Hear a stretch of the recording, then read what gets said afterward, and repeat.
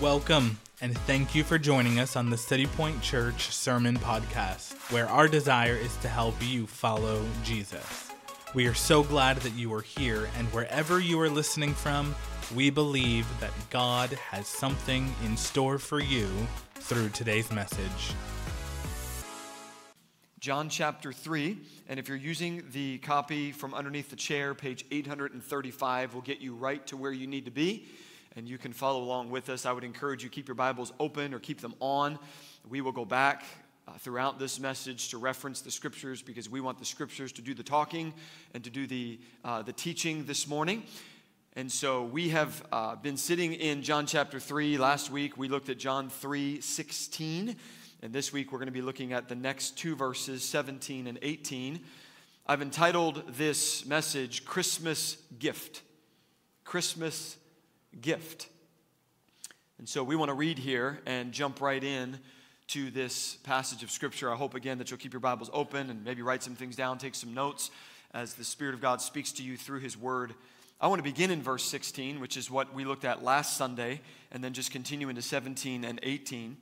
So follow along with me if you would. John 3, verse 16. For God so loved the world that He gave His only Son, that whoever believes in Him should not perish, but have eternal life. For God did not send His Son into the world to condemn the world, but in order that the world might be saved through Him. Whoever believes in Him is not condemned, but whoever does not believe is condemned already, because he has not believed in the name of the only Son of God.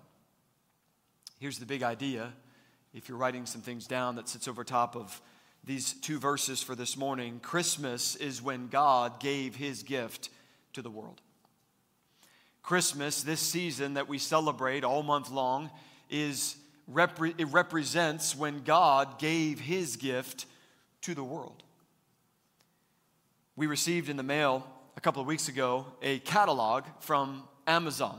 So Amazon is going like retro now. They're sending catalogs in the mail so that you can go through and pick your gifts. Well, it's actually pretty clever, pretty smart, because it's not just a catalog of all the toys that the kids want that they can buy on Amazon. It's also a coloring book and some games and some puzzles. So it's meant for the kids to have an interactive catalog experience. So I gave this catalog to my kids. We have 4 boys at home.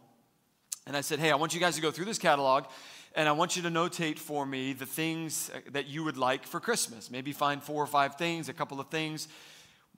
As our kids are getting older, sometimes it's a little bit harder. You want to buy the right things. You don't just want to waste money on things they're not going to use. So point us in the right direction is essentially what I was saying. Take this catalog, circle a couple of things, point us in the right direction so that Mom and I can go out and get you some gifts for Christmas. So the boys did that. Well, this past Monday, it was my day off. So the 3 older boys were off to school, and our youngest, who's still at home, Tyson, he just turned 5, so he is a big boy now. He just turned 5 last month. He was at home, and the catalog was sitting on the coffee table. I said, hey, Ty, I want you to take me through the catalog and show me what you marked for Christmas. Show me the things that you want for Christmas. So we sat on the couch there, nestled up next to Ty. He's got the catalog on his lap, and he starts taking me through this Amazon catalog. And he starts turning page after page after page after page after page of all of the things that he wanted, circling item after item after item after item after item. And just to make sure that I was very clear, he put a T next to each of those circled items so that I knew that that gift was specifically meant for him. As we were walking through this, I began to notice that some of the things in this catalog, he didn't even know what they were. I mean, he circled like Teenage Mutant Ninja Turtles, like that hasn't even entered into our house yet. He circled Legos. The kid's never done a Lego in his life. I don't think he could figure out the manual to get it all together and to find all the pieces. The only thing that made sense is when he got to the page of the catalog that had Bluey on it. If you don't know Bluey, this is a show for children. Don't judge me. I watch it too. But It's an Australian cartoon of a blue dog and her family and all of their 8-minute episodes. It's amazing. You should watch it sometime. It'll change your life. But Tyson loves Bluey, so everything on the Bluey page was circled. So that page kind of made sense. But the rest of it was just like, what exactly does all of this mean? What's the reason for all of these gifts? We got to one page, and he had circled a pink Barbie doll. Our house is all boys, right? So just unusual. We don't have any Barbie dolls in our house. So I looked at Ty, I said, Ty, what's with the pink Barbie doll? And he kind of gave me this sinister smile, and he looks up at me, he says, that's for Braden. Okay. So Braden, just be on the lookout.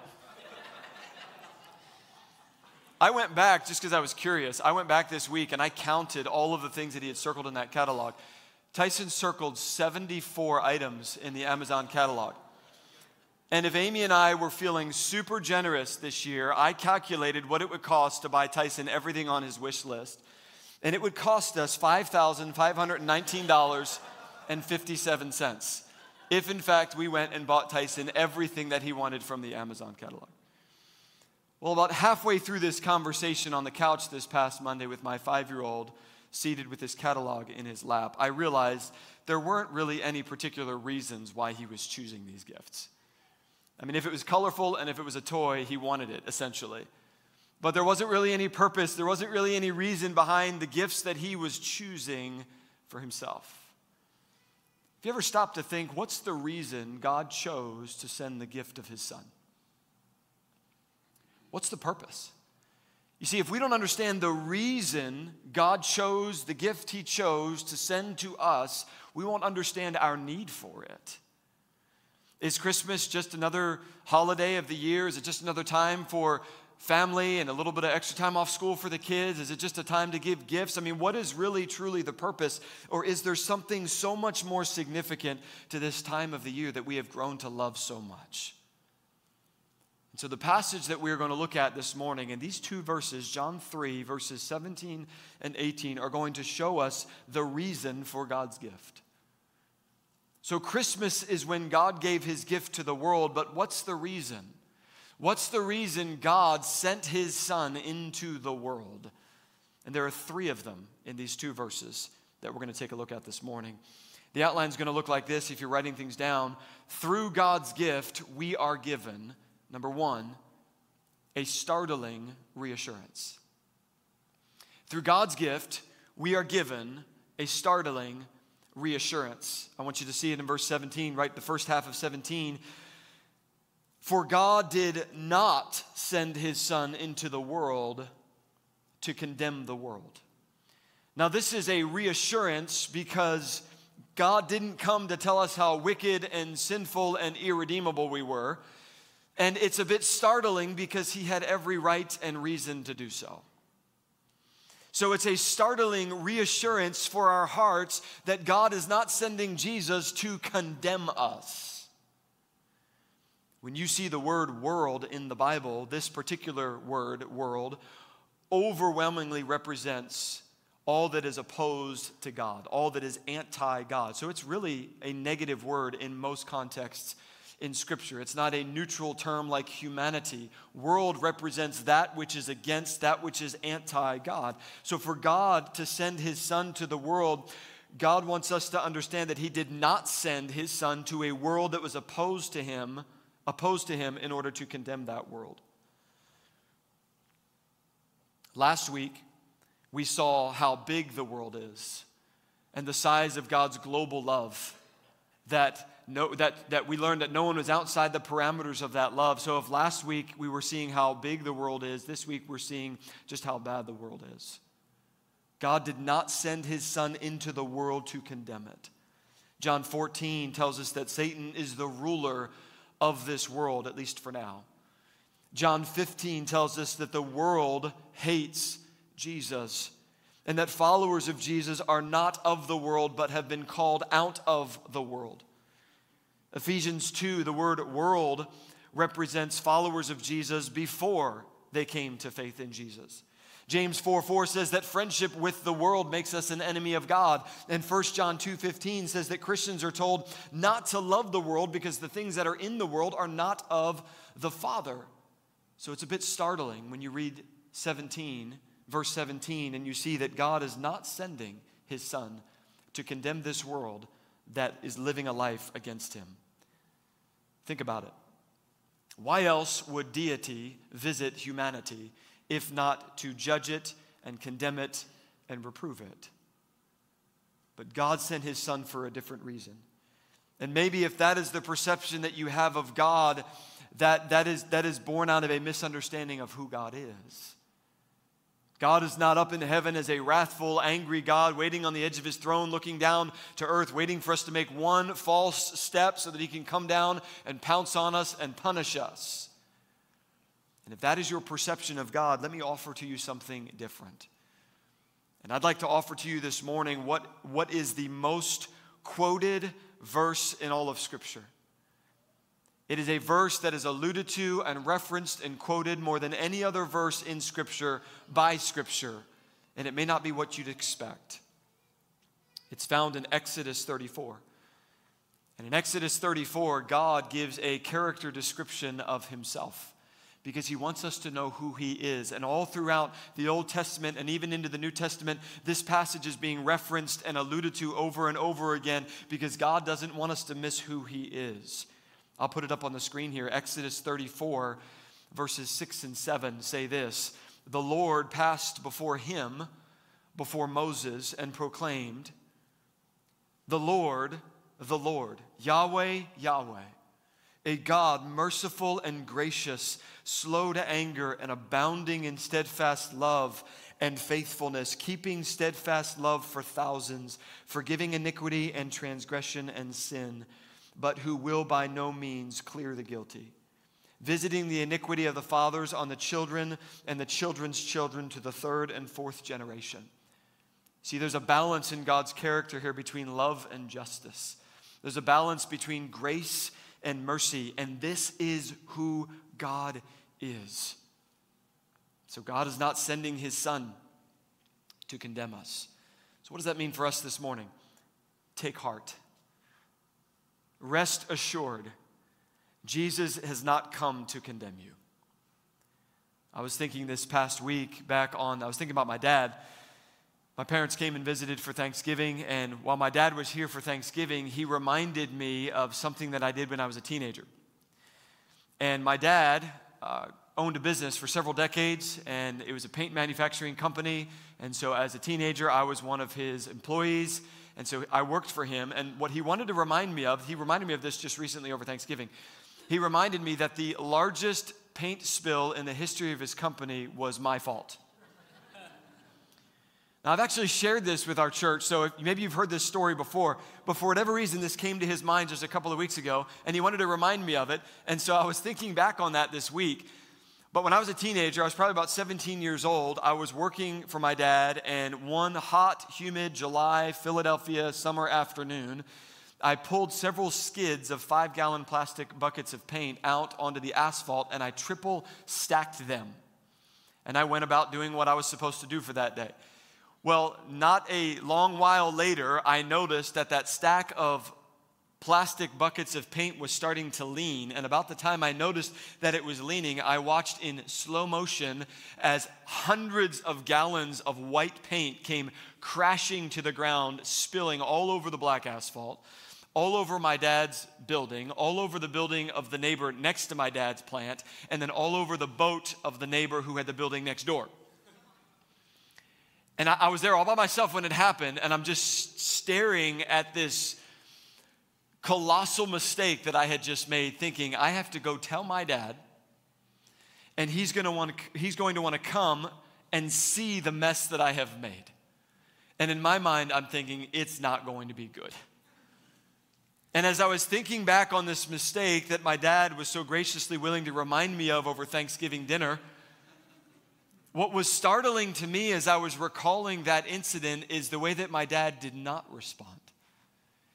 He did come. I did have to go get him. He did come and see the mess, and he was certainly disappointed, as you can imagine, because of the size of that mess. But I'll never forget, he looked at me and he said, "John," he said, "I think you just need to go home." Now, he probably didn't want me to make any other mistakes that day. That may have been part of the reason for that. But he just said, John, why don't you just go home? Why don't you just call it a day? This mess is big enough. Just go home. And he cleaned it up.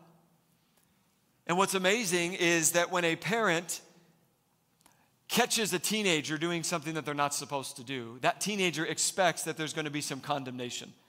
There's going to be some punishment. There's going to be some consequence for what was done. When a boss catches an employee breaking policy, that employee is going to expect there's going to be a reprimand here. Maybe I might even get fired for what I did. When a cop pulls over somebody that's been speeding, the person who is speeding is fully expecting that they're going to get a ticket for what they did. And yet when God came to us in our mess, in our brokenness, and in our sin, he did not give to us what we deserved. He did not send Jesus to condemn us. And so what that does for us is it causes our hearts to be assured. Maybe in a startling way, because we would have expected that, but he doesn't, in fact, give that to us. God did not send his son into the world to condemn the world. By the way, if I could give just a sidebar comment, those of us who are followers of Jesus, we have now been sent into the world, and I want to remind us this morning that we have not been sent into the world to condemn the world either. Our mission is not to go to the world and to tell the world everything that is wrong with them. Our mission is to go to the world and share with them Jesus. So the reason for the gift of Christmas is first this startling reassurance that Jesus did not come to condemn the world. The reality is, as we'll see in a moment, the world was already condemned. But instead, God sent Jesus for a completely different reason, a reason that we needed much more than condemnation.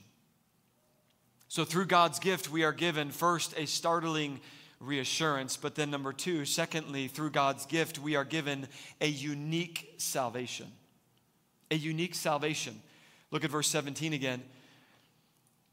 For God did not send his son into the world to condemn the world, but by contrast, in order that the world might be saved through him. When the angels announced the coming of the Messiah to those dirty, lonely, lowly shepherds in the field, this is what they said in Luke 2:11. For unto you is born this day in the city of David a what? Savior.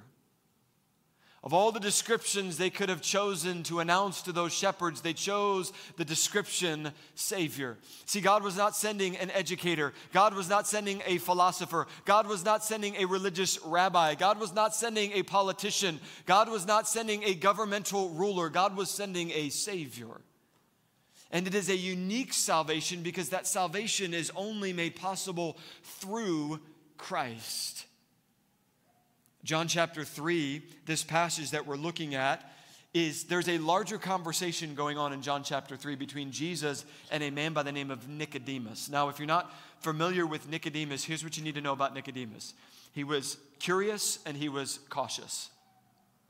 He was curious because he had been hearing about this man named Jesus, and he had no doubt even seen some of the miracles. Possibly he was even on the mountainside when Jesus gave his famous Sermon on the Mount, and he's starting to hear about the things that Jesus is doing, and he wants to know for himself. He's curious, but he's also very cautious because Nicodemus is a religious man. And Jesus was not particularly popular with the religious crowd. And so Nicodemus comes to Jesus, but he comes under the cloak of darkness. He comes at night to inquire of Jesus. And so Jesus has this conversation with Nicodemus, and they're talking about several different things. But in the middle of this conversation, Jesus gives an illustration that Nicodemus would have understood regarding salvation. I want you to see it in verse 14 of John chapter 3. Just right up the page, a couple of verses. Jesus speaking to Nicodemus says this in verse 14, "And as Moses lifted up the serpent in the wilderness, so must the Son of Man be lifted up, that whoever believes in him may have eternal life." Moses lifting up a serpent in the wilderness. What's going on there? That's something that Nicodemus would have known very, very well. It's a story found in Numbers 21. You see, God had rescued and redeemed the people of Israel from bondage in Egypt, but because of their unbelief, they were not able to go into the promised land yet. And so God sends them into the wilderness for 40 years. And as they are wandering, the people of God in the wilderness, the people of God begin to complain. They begin to complain to Moses. They begin to complain about God. They even begin suggesting that it would have been better for them never to have been rescued from Egypt. They're complaining about the miraculous provision of the food that God provided. And God, because of their complaining, because of their impatience, sends fiery serpents as a judgment. And those serpents begin to bite some of those people, and they become sick, and some of them even die because of those serpents. And so the people quickly repent. And they go back to Moses and they say, Moses, go to God and pray for us that God would remove these snakes and take these serpents away. But God, instead of taking away the serpents, provides a way of salvation. And God instructs Moses to craft a bronze serpent on a pole and to set that pole in the middle of the camp. And then to tell the people who've been bitten by those snakes who are about to die, if you will just believe, if you will look on that serpent that has been lifted up on that stake, you will live. Interestingly enough, if you look at the emblem on the side of an ambulance, it's the picture of a snake on a pole. If you go to EMS.com, you'll find that this, according to them, symbolizes the staff of Asclepius, a Greek physician who was deified as the god of medicine. But boy, it sounds strangely familiar to something else. So Jesus is saying to Nicodemus, just as Moses lifted up the serpent in the wilderness, so must the Son of Man, which is a term for the coming Messiah. It's an Old Testament term for the one who would be the anointed one. So must the Son of Man be lifted up. Here's the reality. We have all been bitten by the venom of sin. And God does not universally remove the problem of sin. That would be a compromise of free will. Instead, God provides a way of salvation through the Son of Man who is lifted up on an old rugged cross, but you have to believe. You have to look on the Son of Man in order to live, in order to have the remedy for your sinful condition taken care of. This way of salvation is unique. He says at the end of verse 17 that the world might be saved, how? Through him. Just as there was one serpent lifted up on a pole, so there has been one Savior lifted up on a cross. It is the one and only unique way to have salvation. It is through Christ. Think of it like a combination lock. A combination lock has one unique set of numbers that unlocks that lock. I have been a pastor now for 16 years, and it's amazing how many different combinations people try to put in the lock to unlock salvation. They all boil down to just a couple of similar combinations. It usually has something to do with a set of works that people are trying to do to earn it. Boy, if I just go to church, if I'm religious, if I pay some money, or if I do some things, or maybe if I put enough good works on the scale, the good will outweigh the bad, and they think that that is the combination to unlock salvation. Other people think that there is a combination of maybe social activism and community involvement and just kind of a dabbling of spirituality and a belief in a higher power, and if I put that combination in the lock, it will unlock salvation.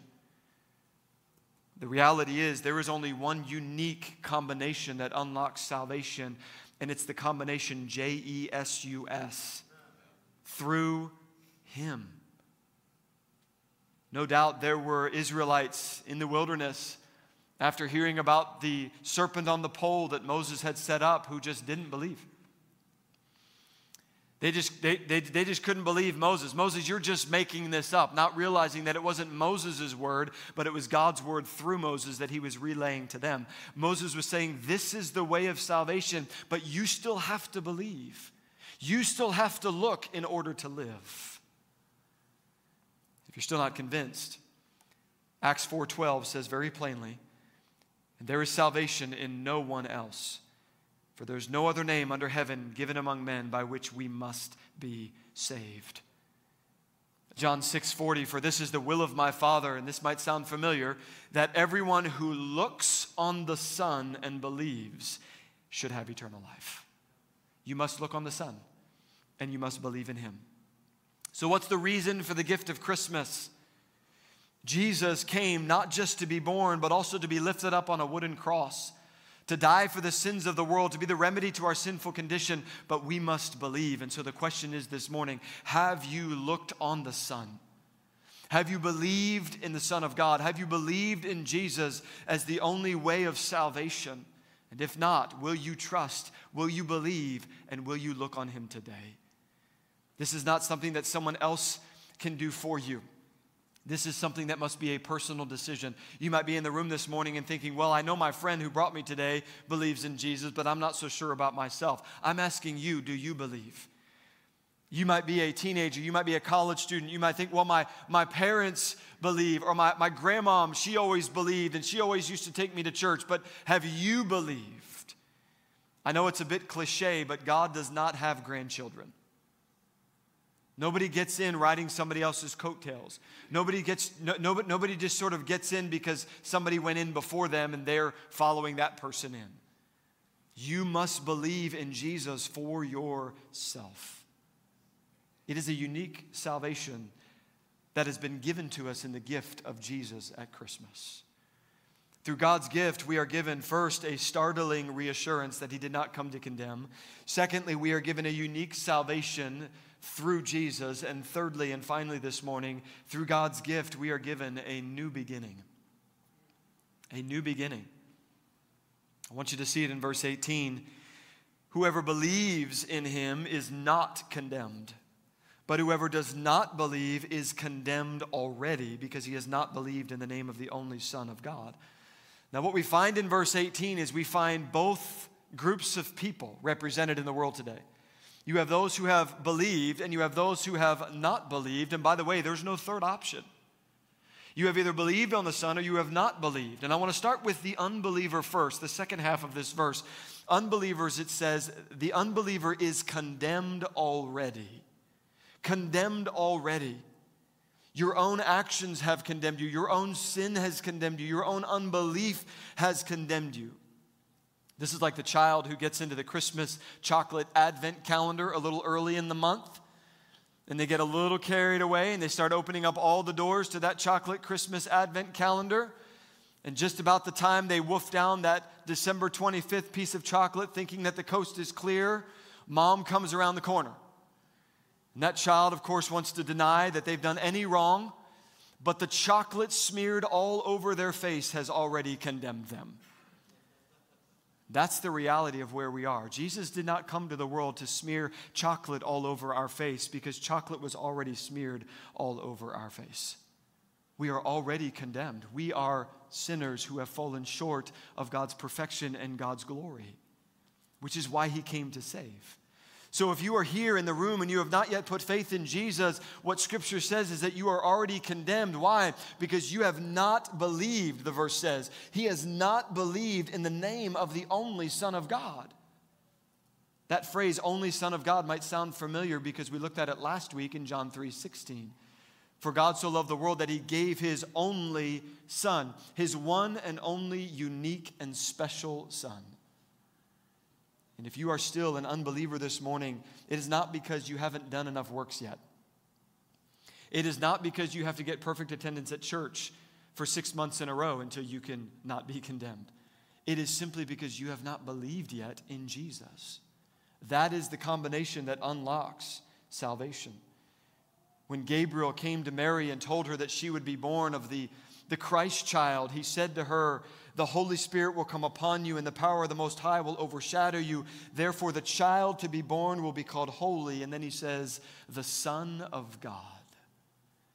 To not believe in the Son is to not believe in God.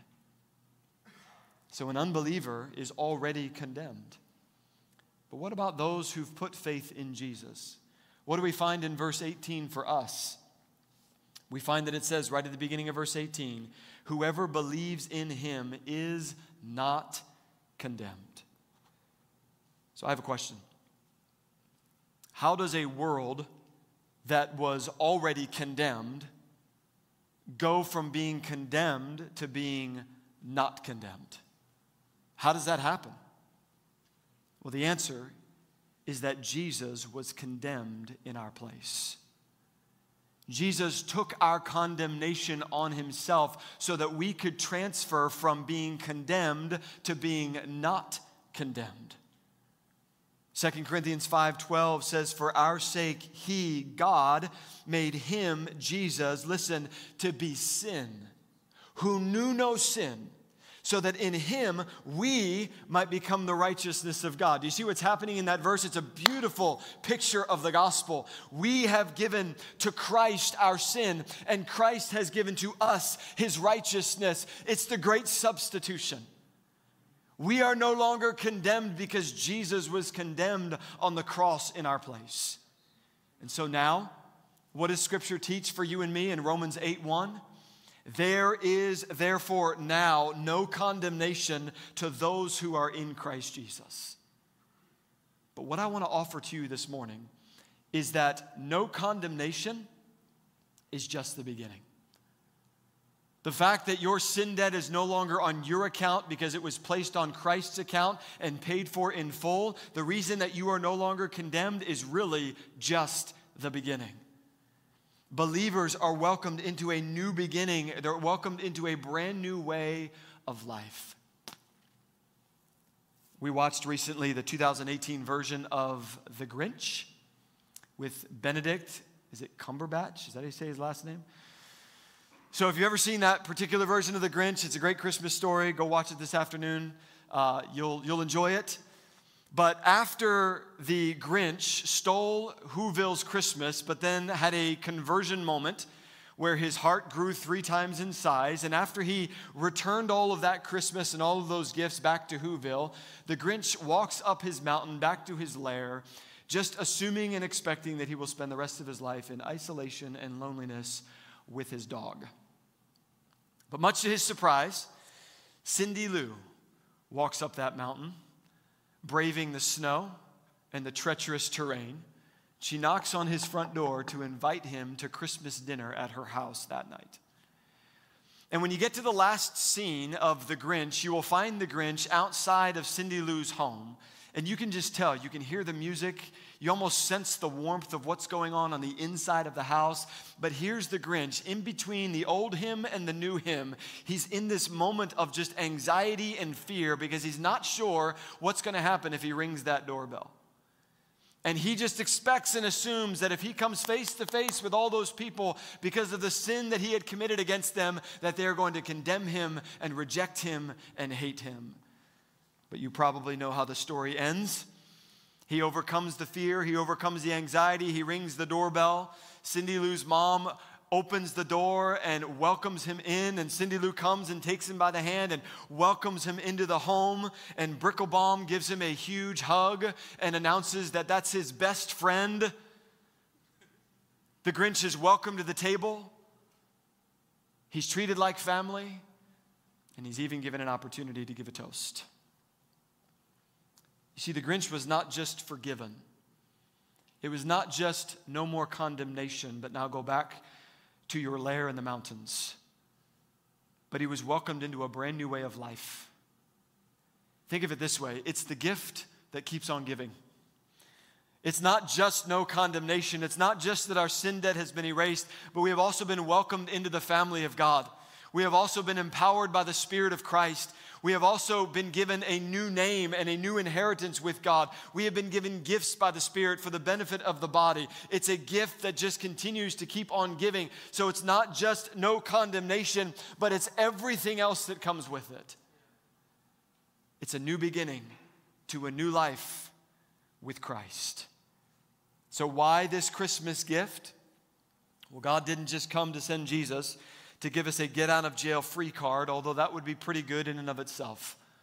But he came to give us so much more, to offer us a new beginning to a completely new way of life, free of any and all condemnation. So I wonder this morning, Christian, you have been set free from the condemnation. You are no longer under the condemnation of God. You have been set free from that, but are you bringing yourself back underneath that condemnation?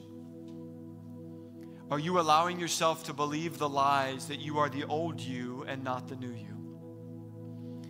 And I get it. We say things, we do things, we disappoint ourselves. We treat people in a way that we know we shouldn't treat them. We live a life that we know is contrary to the gospel, and all of a sudden we start to feel this shame and we start to feel this condemnation. I just want to remind you this morning that if you are feeling condemnation this morning and you are a child of God, that is not from Him. Because you are now no longer under condemnation. You have been welcomed into a new way of life. You have been welcomed to the table. You are seated at the table of grace. You are a child of the King. You are forgiven. So don't put yourself back under that condemnation. So the gift of Christmas is when God gave His gift to the world. The big idea is that this season, the reason for this season, why we celebrate, is that Christmas is when God gave His gift to the world. Tyson has a pretty extensive Christmas wish list. As a matter of fact, it's still growing. He keeps adding things to it. Every time we see something in the store, he's like, I want to add this to my list. I said, just put it on the list. Just put it on the list. And that satisfies him in the moment. I hope Christmas Day he doesn't remember everything that he put on his list. I'm not sure that he even knows why most of the things are on that list. But I can tell you, when God sent His gift of Jesus, He had a very specific set of reasons why He sent Jesus. He sent Jesus to offer to us a startling reassurance. Though we may have assumed that when deity visits humanity, deity would condemn humanity, that is not why He came. God sent His gift for a unique salvation, that through Christ we could be set free. But God also sent His gift of Jesus to offer to us a new beginning that starts with no condemnation, but continues with everything else. And so as we learn to live this morning, my first question is a pretty easy one. It just sort of flows right out of this message. And it's this: have you received God's gift? Have you personally received the gift of Jesus, that unique salvation that unlocks the combination for salvation? Have you received Jesus? Maybe up until now, you didn't really know what the reason was for Christmas. Maybe you knew that Christians recognize it as the birth of Christ, but maybe you didn't fully understand the reason or the purpose or the significance of it, but now you do. And as you sit in this moment after studying these two verses, maybe you're realizing that you've never truly put personal faith in Jesus. Are you ready to do that today? Are you ready to trust and believe? I am not asking you to come up with your own set of combination letters to do this. I am not asking you to try to jump through some hoops or to prove some things and demonstrate some things. The way to belief is simply belief. You just trust that Jesus is who He said He was and did what he came to do for you. And if you will believe in Him today, you will be forgiven of your sin, and you will be given a new relationship with God and welcomed into a family called Christianity. John 6:40, I mentioned it a moment ago. For this is the will of my Father, that everyone who looks on the Son and believes in Him should have eternal life. So if you've not yet believed in Jesus, I welcome you. I invite you today to believe in Jesus. And if you're here and you're like, I'm ready to do that, or maybe you even have some questions about what that might mean, I would invite you, when the service is over, stop by the Next Steps counter in the lobby. One of our leaders there has a gift, a book that they'd love to give to you that will continue to explain a little bit more about what it means to have a personal relationship with Jesus. They would love to talk to you. I would love the opportunity after the service to talk to you if you have questions. Because the most important thing, the most important gift that you can receive this Christmas season is not what you have at the top of your wish list. It is a personal relationship with Jesus. And if you have not yet come to faith in Jesus, I urge you and I encourage you today, trust in Him. But my second question as we learn to live, those of us who are followers of Jesus, my question for us is this: what are you doing with God's gift? What are you doing with it? You've received it, now what? Are you living like you're still under condemnation, as if there's some probation period that God has you on and He's just kind of keeping a close eye on you to see if you actually turn out okay? Listen, that's not how the gospel works. Don't live like you are still under condemnation. Live free in Christ. What are you doing with the gift God has given to you? Also, Christians, what are we doing this Christmas season with the good news that Christ has come to offer us salvation? This is one of the easiest times of the year to talk to people about Jesus. And the amazing thing about the gift of Christ is it's the one gift that doesn't diminish the more you give it away. The more you share, the more you tell, you still get all of Jesus yourself as well. And so this Christmas season, let's look for opportunities to share the good news of great joy that the Christ child has been born, and he came for a specific reason so that we would not have to continue in our condemnation, but we could be set free and have life in Christ. On your way out, there are invite cards to our Christmas Eve service. Take a handful of those. Go to work this week. Go to your neighbors. Bake a batch of cookies and take them to your coworkers and say, hey, would you be my guest at 10:30 a.m. on Christmas Eve morning? And let them come into this room where once again we will sing and we will celebrate and we will declare and we will preach the gospel again, the good news of why Jesus came. What are you doing with the gift? Let's not take this gift and just hoard it and keep it to ourselves, but let's go and tell. And let's go share with others what Christ has done and given to us. Christmas is when God gave his gift to the world. Can we pray together? Father, we thank you for the gift. Sometimes it's hard to know how to respond to a gift of this magnitude and of this size. But we come with hearts eager and ready to worship and to say thank you. So Lord, I pray that this Christmas season we would not just run from one event to the next, from one party to the next, from one holiday activity to the next, and miss being still and beholding you. I pray for the one in the room this morning who has put faith in Christ. I pray that today you would help them to walk in that new relationship with you. I pray for the one who maybe is right at the doorway.